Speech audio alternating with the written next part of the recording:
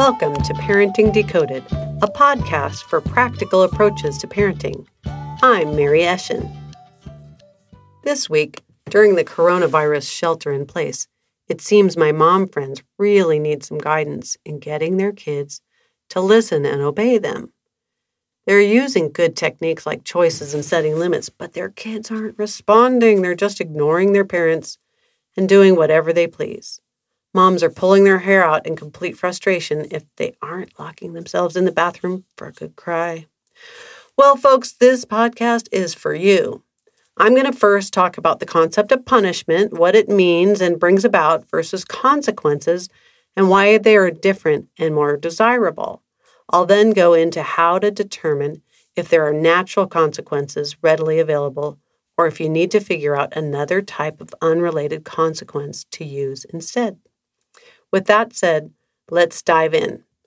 First, let's talk about the concept of punishment. Typically in parenting, we think of a punishment coming as the result of some bad, undesirable behavior.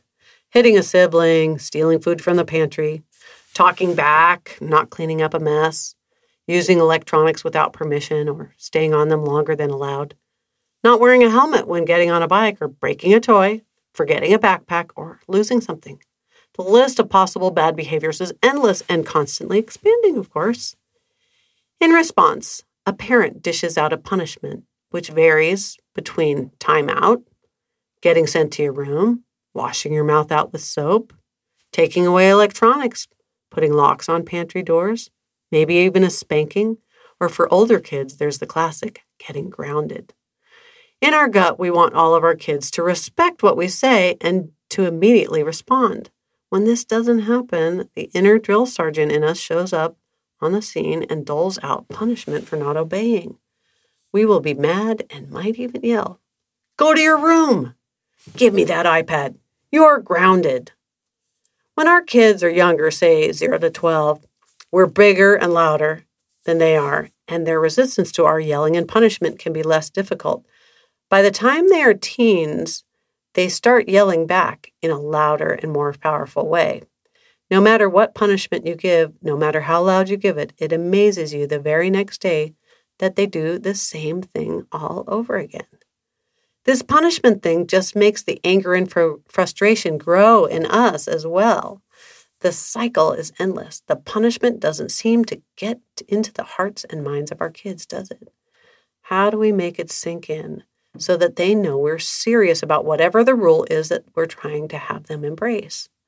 I want you to put your mind into the mind of a child who just got her electronics taken away for a week. Do you know what they're thinking about all week? Is it about how they shouldn't be playing electronics in their bedroom because it's not safe, or is it because that you're a mean mom? When you put your child into a 5-minute timeout in the corner for hitting their brother, what are they thinking? That they should have used their words instead of their fists when their sibling took their toy away? Or that you're mean and they hate their sibling and it wasn't their fault? You're mean. We see time and again that although the behavior might be stopped temporarily, there is no change in the heart of our kids, and they have learned to endure the punishments we dole out.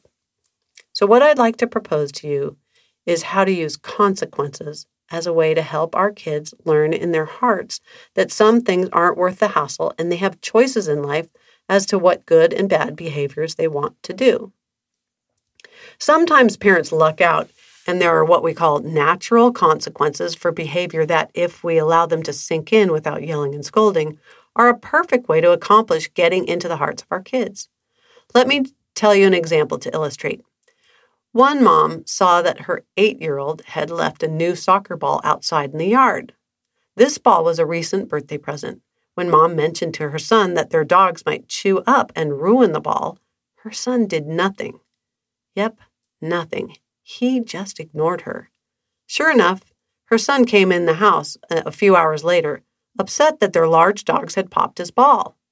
They had to go to the store to buy a new one. Here's what she might have said. "Oh my gosh, I told you that would happen. Why didn't you get it when I told you earlier? You never take care of your toys. This makes me so mad. You never pay attention to me. There's no way I'm going to the store." Her son probably would have cried and maybe shut up, But what did the mom accomplish? I suggest not much. Instead, however, what this mom really did was she gave him empathy and love. Oh, this is so sad. That was your new ball. What do you think you're going to do about it? Since she was a love and logic mom, she started following the problem-solving technique that she learned in class.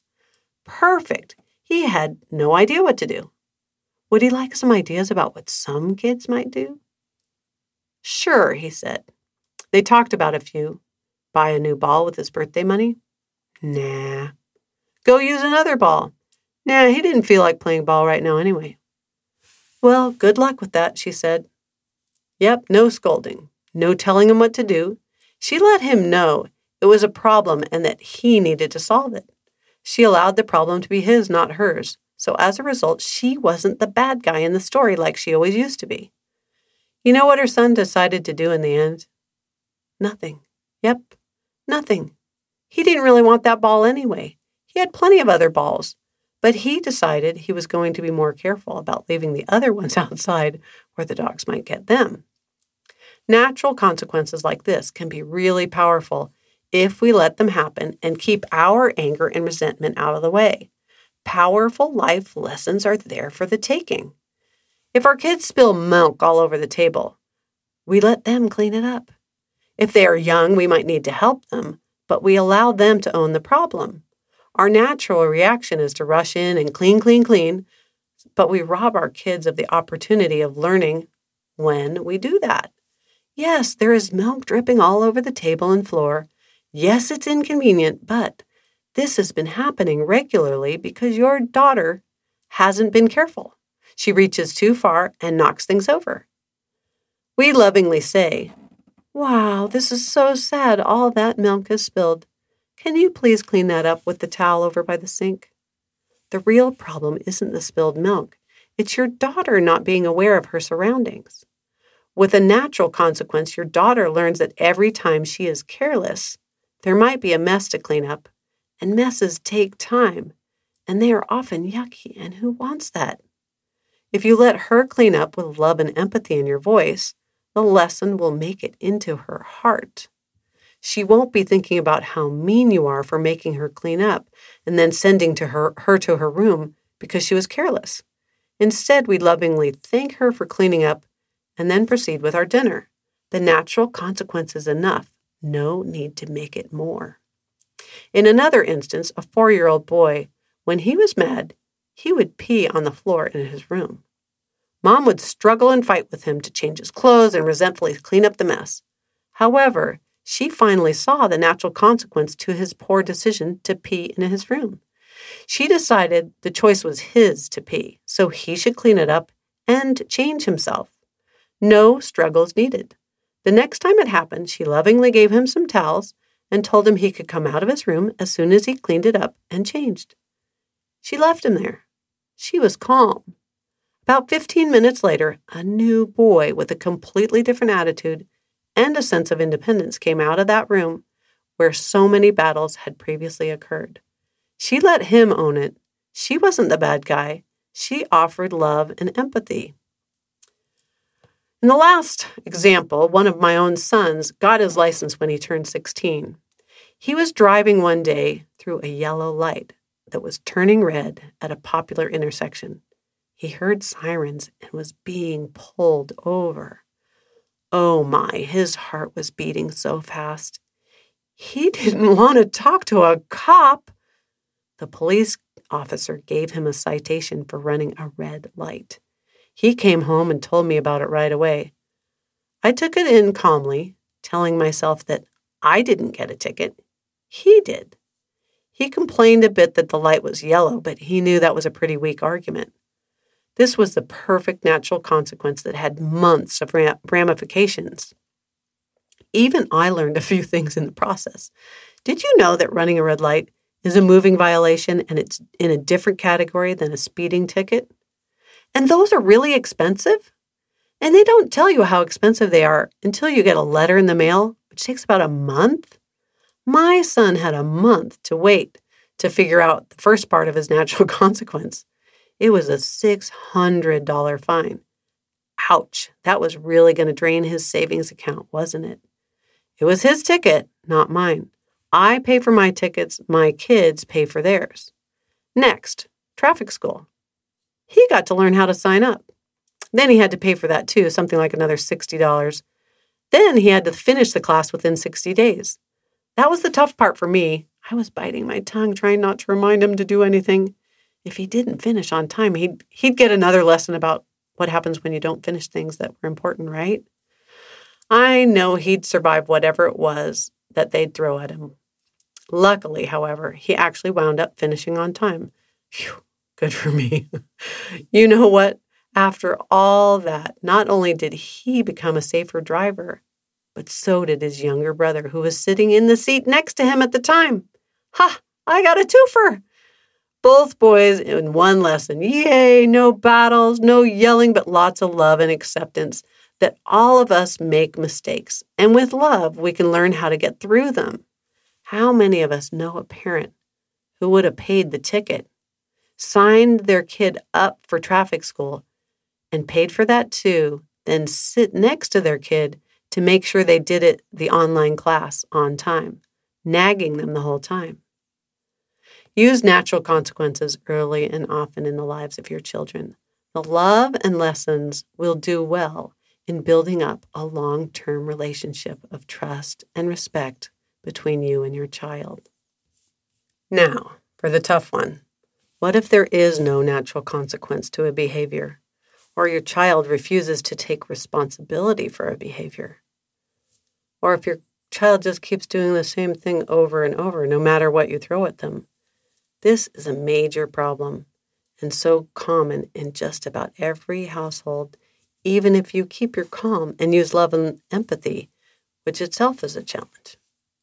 Maybe some of these, like hit your sister, play longer on electronics than is allowed, get on a bike without a helmet, scream at your parents, download an app you're not supposed to have, get caught vaping, break curfew. All of these behaviors are clearly problems, and we can certainly take away privileges, but that just doesn't seem to work. Our kids don't learn in their hearts anything except we're mean, we're trying to control them, and we have stupid rules. Younger kids who lose their toys or a bike for a few days, they complain and whine, but they survive it and live to disobey another day. They might even be thinking subconsciously something like, that punishment wasn't so bad, and hey, sometimes mom or dad doesn't even notice, or I've worn them down so much, they're exhausted battling me, so I really only get punished every so once in a while. I can live with that. Do you know what a teen who gets their phone taken away for 2 weeks is thinking about most during those 2 weeks? Yep, you. Every day, day after day, what a mean and nasty parent you are, who just doesn't understand them. One dad took away his teen's phone after he broke curfew that was set. The dad took it away for a week. His son was a basketball player, and it turned out that his coach and teammates always sent texts to each other about practices and such. Well, his son missed several important practices and meetings. Do you know who he blamed? Yep, Dad. Now, this whole situation was really tricky because the real issue that started it all was about a curfew, but the battle was being fought over the phone. Oh my gosh, what a conundrum. The son was so mad at Dad that he didn't even try to figure out another way with his friends to get notified of his commitments. So what do? We have to attack these problems on 2 fronts. 1, we can't just let the problems pass if we decide that something like riding a bike with a helmet is a must, then every time your kid gets on a bike without one, you need to take the time to recognize it and deal with it. You start with empathy and love. Oh my, this is so sad. In our house, we only ride bikes when we have helmets. Please get off your bike and put it away. We'll deal with this later. Your child most likely won't be that thrilled to be getting off their bike, and their brain might be emotionally activated, maybe have a tantrum or so. You need to not engage with them when their brain isn't working right. That's where the delaying the consequences come in. If your child does have a tantrum, please listen to my podcast number 6 on handling tantrums if you need some help there. But the key here is staying calm, no yelling, and no getting dragged into the battle. Next, once you've waited for the emotion to pass, you need to meet up with that child to have them help put peace and harmony back into your life. Your energy was just drained, wasn't it? Having to deal with disobedience really gets us, and the amount of frustration and the time taken away from us doing other, more productive things with our time is the problem your child needs to solve. Traditionally, we punish, then let our kids off the hook, as if their behavior only impacted them. That's where we need to tighten up this process. Their behavior affected many people, but for sure affected us. For those of you who've come to Love and Logic parenting classes, this is called energy drain. They have some awesome resources for this, which I'll refer to in the show notes. I want to tell you a story of a parent who learned this technique and how powerful it can be. Here's what a mom wrote to me. I picked up my kids from school at 12:30 after our Love and Logic session yesterday. My 9-year-old son was not in a good mood, and I knew from experience from every early dismissal day that he was very hungry. He was not in a good mood to be nice to me or his sister. By the time we got home, they got in a fight over the leftover food in the fridge, and my son started yelling at his sister and left the kitchen in anger. On his way to his room, he bumped into me to show his frustration. I gave it a couple of minutes until he came back, and I said to both my kids very softly, "Oh, you know what? This is such an energy drain for me. Yelling, screaming, and disrespectful treatment gets so much of my energy that I may not have enough left to help you later with your things or driving you around this afternoon, unless we find a way to put some positive energy back in Mommy." My son did not take me seriously, but my daughter knew I was serious. Very quickly, she managed to divide up the leftover food for both of them and called her brother for lunch, and then went out of her way to make everything right. And I thought to myself, one, check, one more to go. Half an hour later, when my son asked about his baseball practice, he realized that I was serious about not taking him. Then he started crying, guilting me that no mom would do that, etc. I just told him, I know. A few I knows later, he calmed and realized that his tactic was not going to work. He asked about how he could possibly fix the energy drain. I said I can give him some ideas. Of course, any of my suggestions were too much for him, followed by another guilt trip from him and I knows from me. Eventually, I left the room to do something, and when I came back 15 minutes later, I found him folding laundry. I was about to fall on the floor. I thanked him and told him that was very helpful. He was not happy, but he was doing the work. It was funny that he said, "You're making me work for you," and "I thought people are not allowed to have slaves anymore." I told him very gently that I wish I had unlimited energy, but the reality is I don't. You being helpful gives me energy to help you later.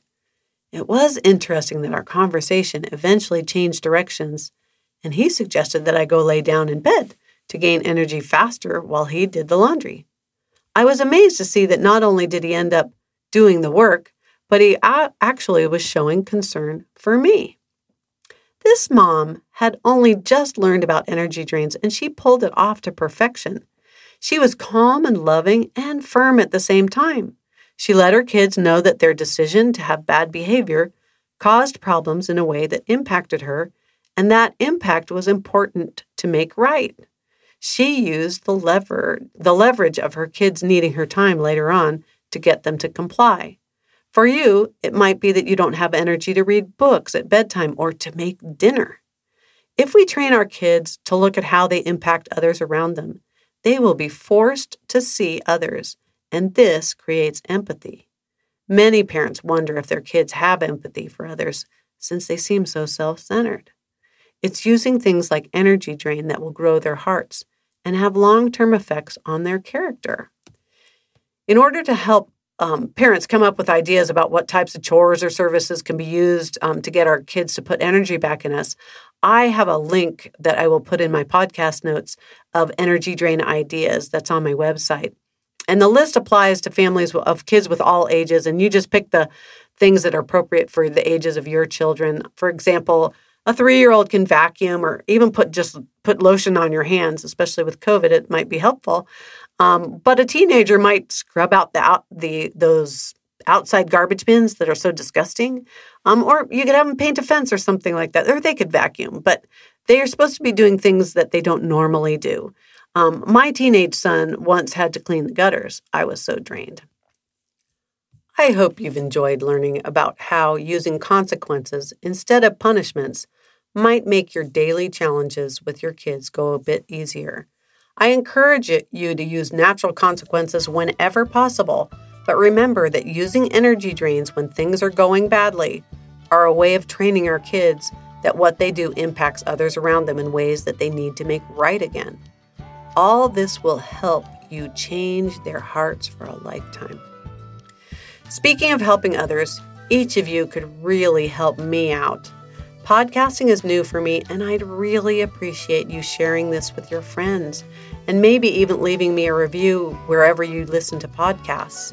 I'm also expanding to be on Pinterest in addition to Instagram. If you can follow me on those platforms, that would be really helpful as well. Just look for Parenting Decoded. That's all for now. Take care and be safe. Have a blessed rest of your day.